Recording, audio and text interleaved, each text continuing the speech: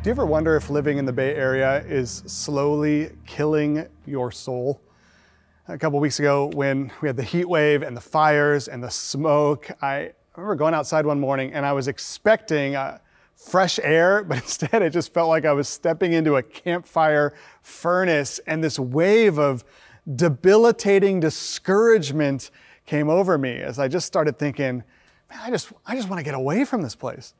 The smoke, the fires, the heat, the COVID, the shelter in place. I want to go to a place where the air is clear and the weather is cool, and I can go to a restaurant and my kids can go to school and not be on their Zoom classes all day. I would just love to get out of this choking place that it seems like we're in.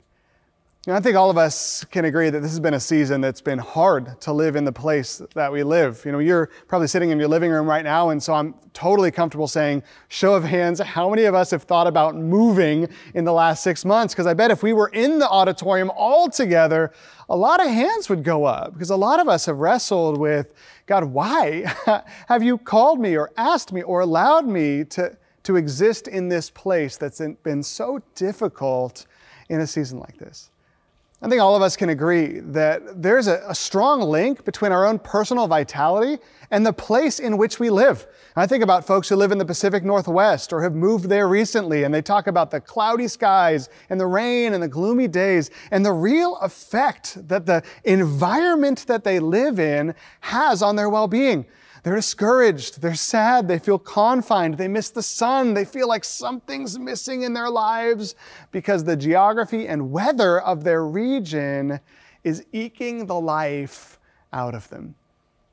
Living here in the Bay Area, we know that it's a pretty unique place on planet Earth to live, right? Beyond COVID and the fires and all the stuff we've been experiencing the last several weeks, it's a unique place when it comes to the politics and the worldview and the government connection with the people and all these things we've been wrestling with. And being a Christian here, especially or specifically here in the Bay Area, sometimes makes us wonder, why am I paying so much money to live in a place that's becoming increasingly difficult to live a life that feels free, that feels the way that I want or imagine myself living?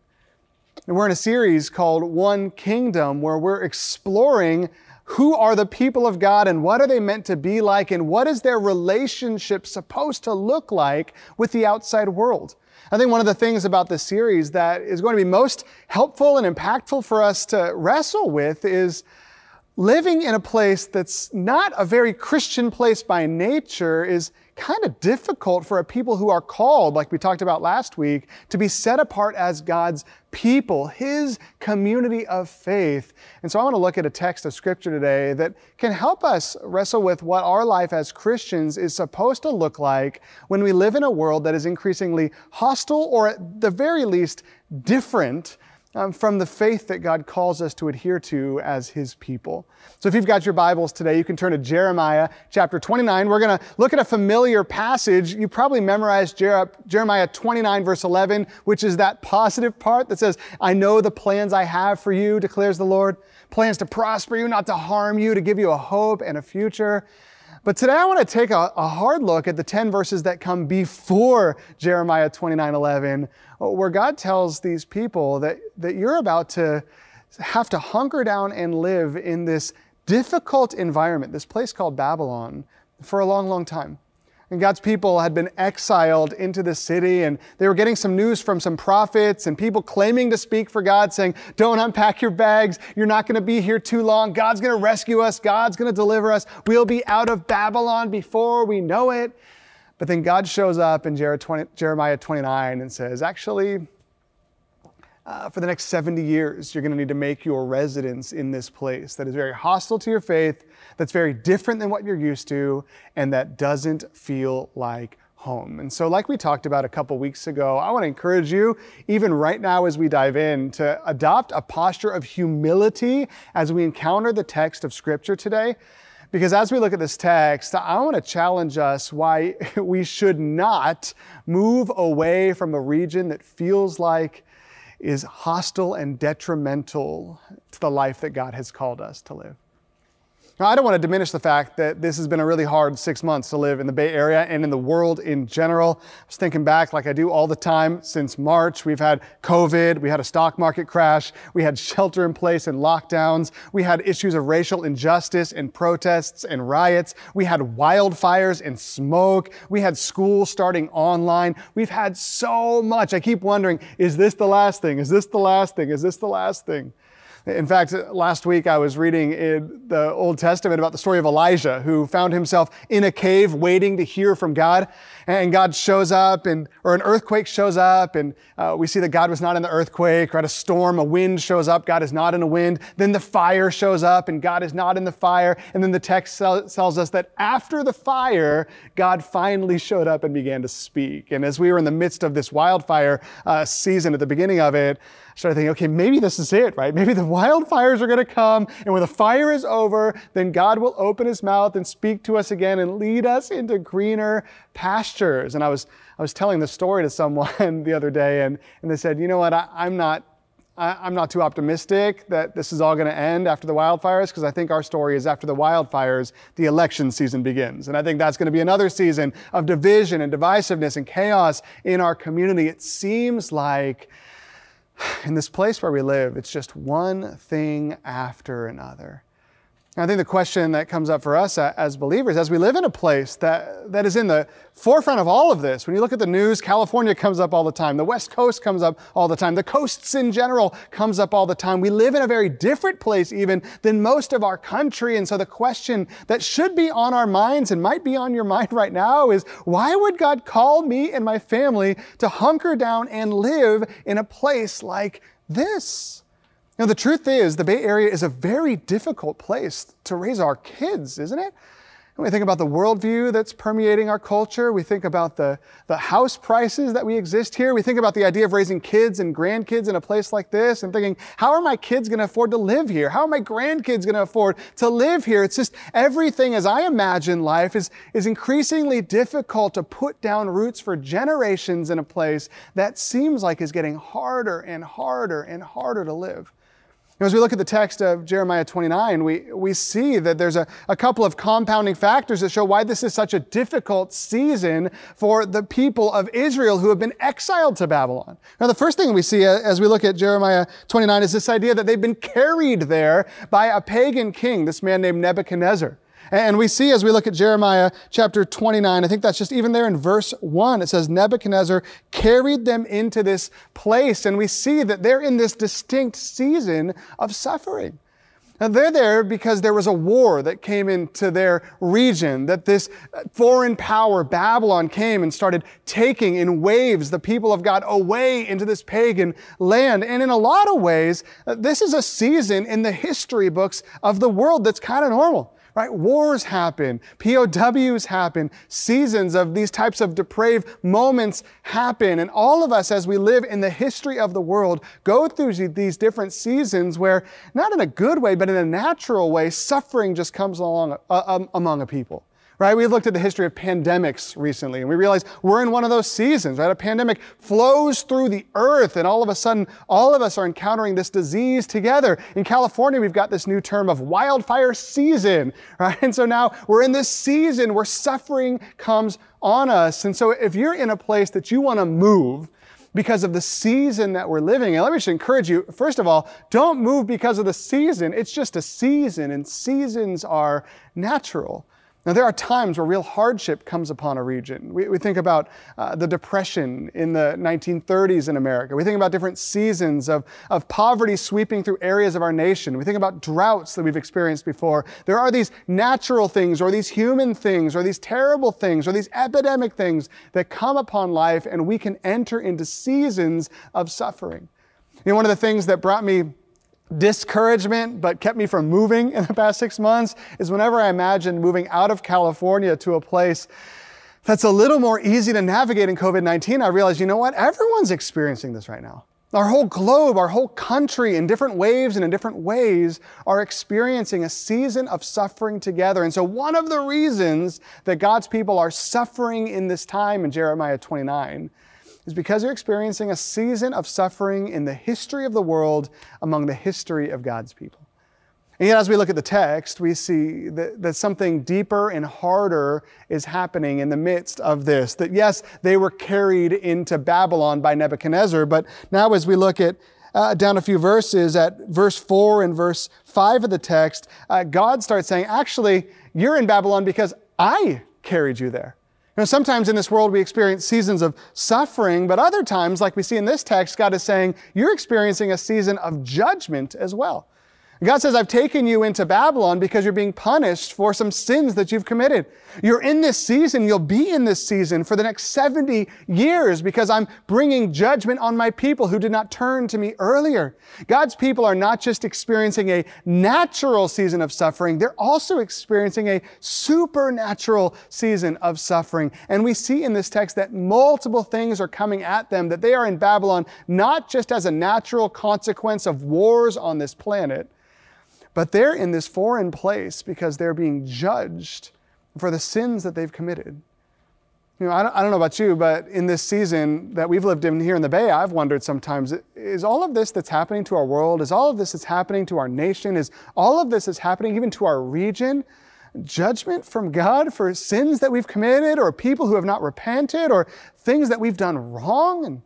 And God is not clear, He has not spoken, He has not sent us a prophet to tell us what He is doing. And yet, as we look at the text of Scripture, we realize that that's a distinct possibility, that sometimes suffering comes into this world as judgment from the hand of God. And I've talked to a lot of people recently who that's the very reason they want to move out of the Bay Area. They say we're living in a place that looks like Romans 1, that's getting harder and harder and harder against the gospel. Their hearts are hardening, like we talked about in this first week of the series, that people here in this region are turning from God in droves. And for that reason, God's judgment is coming on us and we're experiencing all this hardship. And I got to get out before the lightning comes down. I've talked to so many people lately who want to move to Idaho for some reason. I haven't researched it. I don't know what's going on in Idaho. And if that's you, you can email me and tell me. Please don't email me and tell me. I've gotten enough emails. But all these people, they want to move away to a place where they have freedom, where they can do what they want, where COVID's not as rampant or whatever it is, where it matches their politics. Whatever the reason is, they want to escape from this place because it feels like because of the suffering, maybe because of the judgment of God. The Bay Area is becoming increasingly difficult, and the folks who've talked to me about moving away, whether it's to the Pacific Northwest or to Idaho or to Canada or to Hawaii or wherever people want to move, they say, you know what? It just feels like God has left the Bay Area, and so if God's not here, I want to go too. As I look at this text, I want to make it very clear that God has not left the Israelites in Jeremiah 29. We don't see any indication of that. We don't see any indication that God has forsaken His people. We don't see that them going to Babylon is God abandoning them. In fact, all the things in this text that we see is evidence that God is actually working. He's just working in a way that's making life really hard. I want to encourage you, if you're someone who's considering moving or leaving, or you're discouraged because you feel like God is not at work, you've got to understand, even with bad things that we experience, God is at work. God is at work when He brings judgment. God is at work when He allows suffering. God is at work when the world is falling apart. God has a plan even in the midst of all of this. And in Jeremiah's case, as he speaks to the people on behalf of God, he even gives them a glimpse into the heart of God in the midst of all this. He says in verse 10, 11, he says, when 70 years are completed for Babylon, I'll come to you. I'll fulfill my good promise to bring you back to this place. For I know the plans I have for you, declares the Lord. Plans to prosper you and not to harm you, to give you a hope and a future. God says, I'm at work. I'm playing the long game here. I've placed you here for a reason. I'm going to bring you out of it in a few generations. But for now, I want you to hunker down and put down roots in this place because you're going to be here for a while. And we see in verse 5, he says, build houses, settle down, plant gardens, eat what they produce. You kind of sense that God is kind of lengthening the timeline, right? Put a foundation on your house and put up the walls. Plant a garden, and in the next couple years, you'll eat some produce. Then he says after that, marry, have some kids, have some sons and daughters. Find wives for your sons, right? Now we're talking decades. Find wives for your sons and give your daughters in marriage so that they too may have sons and daughters. God says, unpack your bags. You're going to be in Babylon for a while, and so get used to living life in this foreign place. I know that's probably not encouraging to you, right? You're probably thinking, well, okay, I'm going to move, right? 70 years is a long time. I don't know if I want to raise my kids and my grandkids here. And I can't imagine how it would feel to be someone who's hearing Jeremiah's words, right? All these other prophets had come and tried to give them this false hope that this suffering is only going to last a little while. But then Jeremiah comes and speaks for the Lord, who says, those prophets are wrong. They will be judged. The truth is, it's going to be hard to live in this region for the next 70 years, but this is the place where I'm trying to plant you. I think all of us need to wrestle with if this is the place that God is trying to plant us, even if it's hard. I can't imagine being someone who's hearing a word from the Lord that this place that they were praying would just be a short blip, is a place that they're going to spend the next 70 years, and they might not even live to go back to their homeland. I know a lot of us have vision of what our life will look like. Some of you right now are planning to move out of California as soon as possible. Some of you are looking at retirement and saying, where are we going to go to escape this place? Some of you are looking at your kids and saying, okay, I'm going to raise my kids, see where they settle, then I'll follow them and get out of this place. Some of you are thinking, there is no way that my grandkids are all going to be in this place. I've got to set my family up for success for the long term. Some of you are on Zillow right now instead of listening to my message, and you're looking up beautiful homes around the country and thinking, this is what money can do in other places. I got to get out. And you're hearing a message from the scriptures that may or may not apply to you specifically, where God says, I know that it's hard. It's hard for a reason. I have a plan, and I want you to devote yourself to putting down roots for the next several generations in a place that is absolutely hostile to your faith. As we look at this text, I feel like the biggest thing that we feel pretty quickly is discouragement. If you're wrestling with what God might be saying to you right now, maybe that's the emotion that you're feeling. And yet I think one of the things in this text that we glaze over a lot as we're reading through what God is saying to these people is a glimpse that he gives us of the why. If we look at this text where he's telling them what's going to happen over the next several years, building houses, planting gardens, marrying people, having kids, having grandkids, all of that, then he moves down after that and he starts giving a little bit of the reason of why he wants them to live in this place. And he doesn't say, I want you to do all this because you need to experience the lengthiness of your suffering. He doesn't say the reason I want you to raise generations here is because it's a great place to raise kids. He doesn't say the reason I want you to hunker down is because I'm mad at you. He says, do all these things. And at the end of it, he throws in this other phrase. He says, increase in number, do not decrease. Increase in number, do not decrease. And in this short little phrase, I feel like we can wrap it back into what God just said and start to imagine what he's saying differently. And I think at first reading, we read through these phrases and I feel like God is saying, we're going to do this and this and this, like hammering down punishment on them. But it seems like God is actually saying, listen, I'm going to help you to raise a household here. I'm going to help you to raise a garden here. I'm going to help you to raise a family here. I'm going to help your family to raise a family here. And we're going to start populating this place. And before you know it, 70 years from now, this pagan, terrible place is going to be absolutely filled with my people. I think the first reading we have of this text is that God has put us in a terrible place to judge us and punish us. But when God says, no, this is why I want you to spend 70 years here, he gives them a glimpse of an alternative vision, which is that I am placing you for generations in this pagan land because I want to fill this country with men and women and kids and grandkids who are worshipers of the true God. And God gives them this beautiful glimpse of a place that is filled with his people. He says, right now you might feel like a minority. Right now you might feel like there's no one like you in this country. Right now you might feel like you're brand new to this place where there's people from all different walks of life and everyone's hostile about your faith and you don't know which way is up and you're such a foreigner here. But God says 70 years from now, as you continue plugging away in this land in which I've placed you and you follow me in this place, I am going to fill this place with my people, and the world will be different because my followers will have permeated every aspect of this region. Now, I don't know from this text whether God is calling you to leave California and stay. I'm not going to assume that. I think God calls you to live wherever God calls you to live. But my challenge for you as we think about these concepts is to take where you reside very seriously. Now, if you're just thinking you want to go move to an easier place or you want to go move to a more Christian place, let me tweak your thinking a little bit. Move to whatever place God is calling you to come and bring His glory to that place. Now, the truth is, if you feel like you want to leave the Bay because there's not a lot of Christians here, if you and your family leave the Bay, there's one less family of followers of Jesus here. And on the converse of that, if you put down roots in this place, and you raise your kids in this place, and you raise your grandkids in this place, all of a sudden, in the next few generations, hundreds of people, as your family ripples out into the world, hundreds of people will be followers of Christ because of you in this place. As we look at this text, the thing that I think that God wants to say to us is that we should stop merely thinking about how the darkness of our world will impact our faith, and start thinking about how God might want to use our faith to push back the darkness of the world in which He's placed us.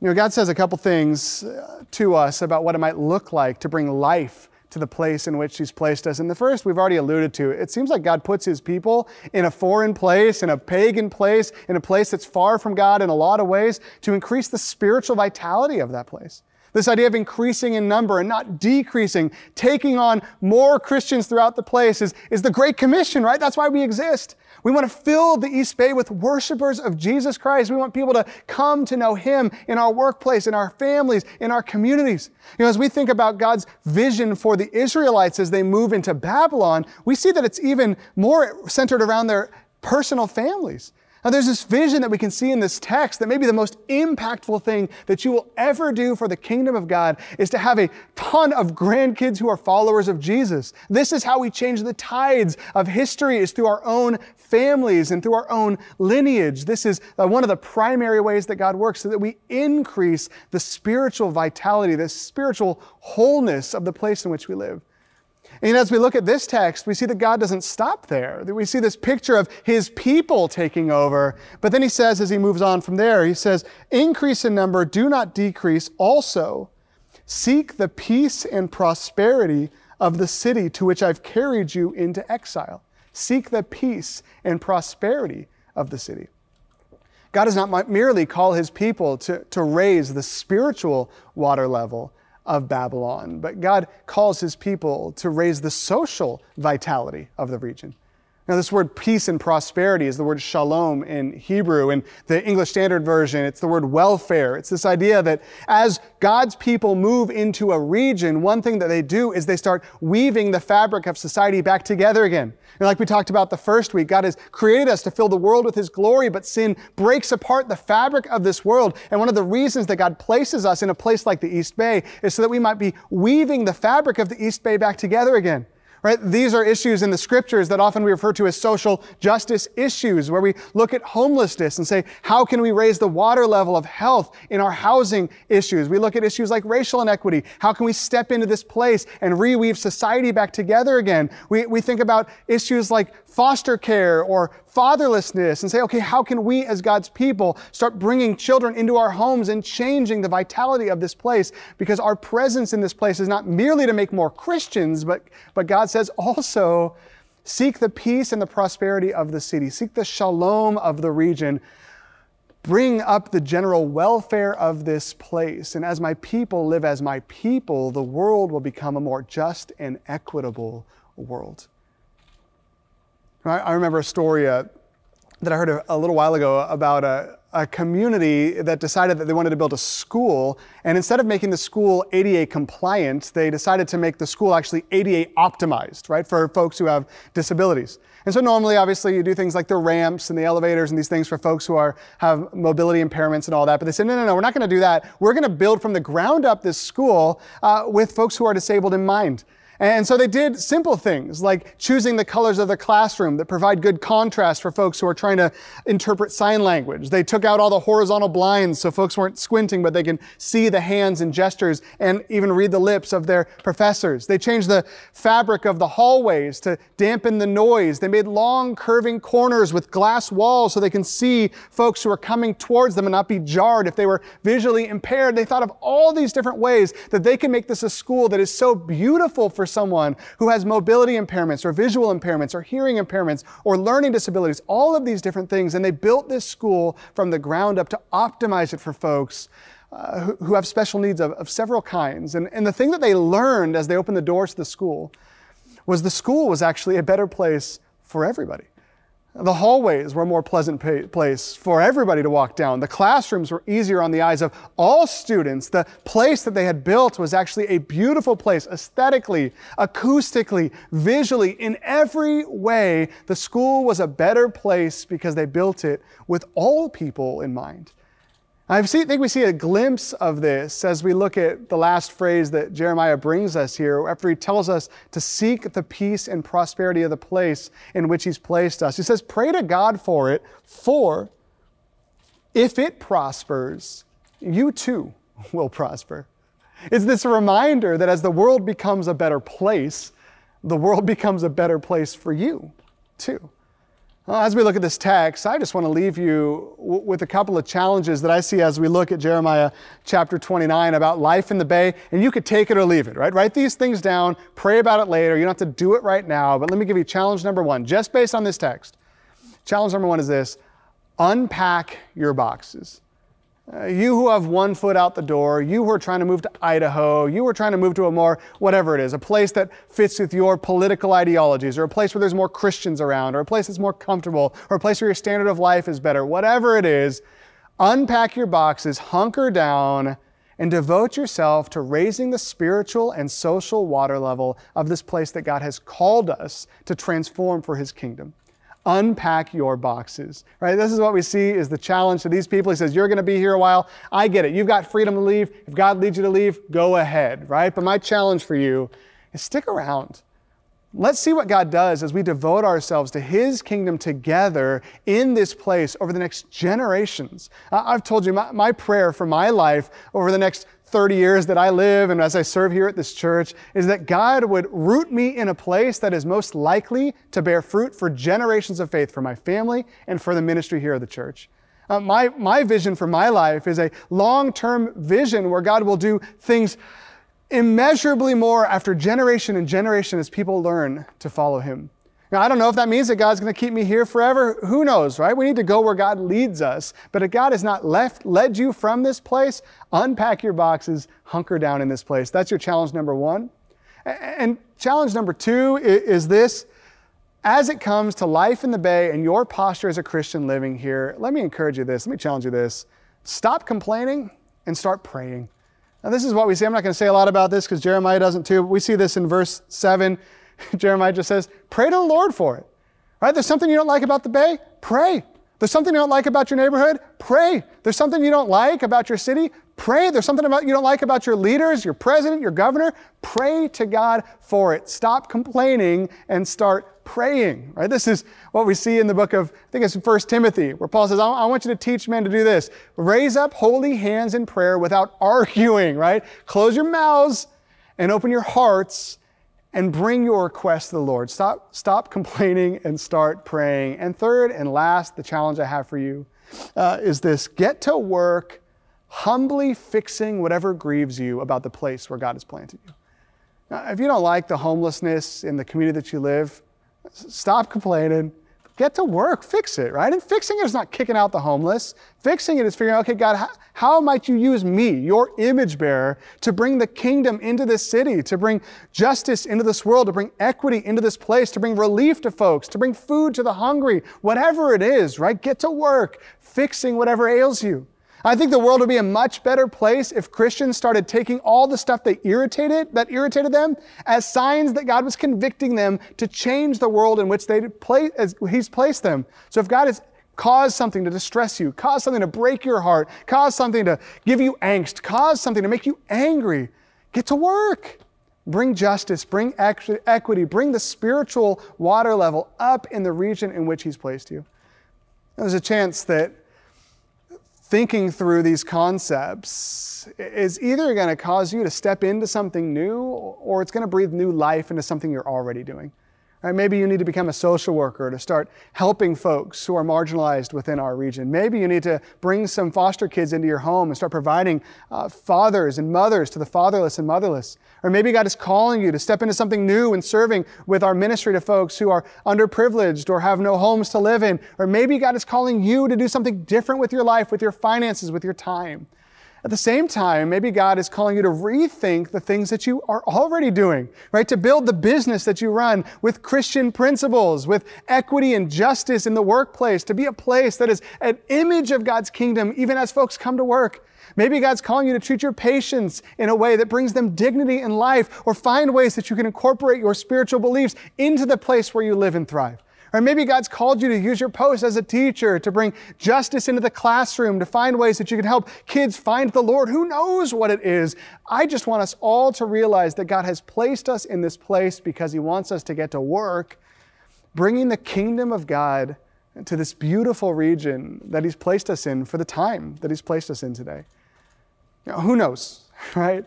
As you start to get to work and build God's kingdom in the place where He's placed you, maybe this place that has been draining your soul will start to bring life to you instead, as you see God's kingdom emerge in your home, in your neighborhood, in your workplace, and in your community. I know this is a lot to think about, so let me pray for us, reflect on this later, and if you need to move, you can move. But if you want to stay, let's do this together. Let me pray for us. Father, we pray that you would give us wisdom and humility as we think through the life that you've called us to live. We think of Paul's speech in Athens, where he reminds us that you have appointed the times and the places where each of us should live, that you've marked out the nations and set out the boundaries of the lands of all people, that you are sovereign over our geography and residence. And Lord, let us not take that for granted. If we are here, wherever here is, you've placed us here for a reason. If we are to move, it's because you are calling us to move. So let us be people first and foremost that invite you into those conversations, and let us not move unless you say go, and let us not stay unless you say stay, and let us take the picture of wherever we are as this image that God has placed me here, and He's placed me here for a reason. We pray that you would give us glimpses of what that reason is. We pray that we would see opportunities this week to raise the spiritual water level of wherever you've placed us. We'd see opportunities this week to start reweaving the social fabric of wherever you've placed us. Let us be people who increase in number. Let this Bay Area be filled with worshipers of Jesus Christ, and let us seek the peace and the prosperity of our cities, of our regions, of the Eden area, of San Leandro, San Lorenzo, Hayward, Castro Valley, Union City, Fremont, wherever we are, of the East Bay, of the Bay of California, wherever we are. Let us seek the peace and the prosperity. And Lord, as we seek the peace and prosperity of this place, and as we pray for it even now, we trust that if this place prospers, we will prosper. We pray that in 70 years, the Bay Area would be a place, or in 7 years, the Bay Area would be a place that is so filled with the glory of God that it is a beautiful and prosperous and equitable place for all who live here, that it'll give us a glimpse of the kingdom. And we pray that we would take part in that as you revive our spirits and put us on mission to serve the world in which you've placed us. We pray all this in Jesus' name. Amen.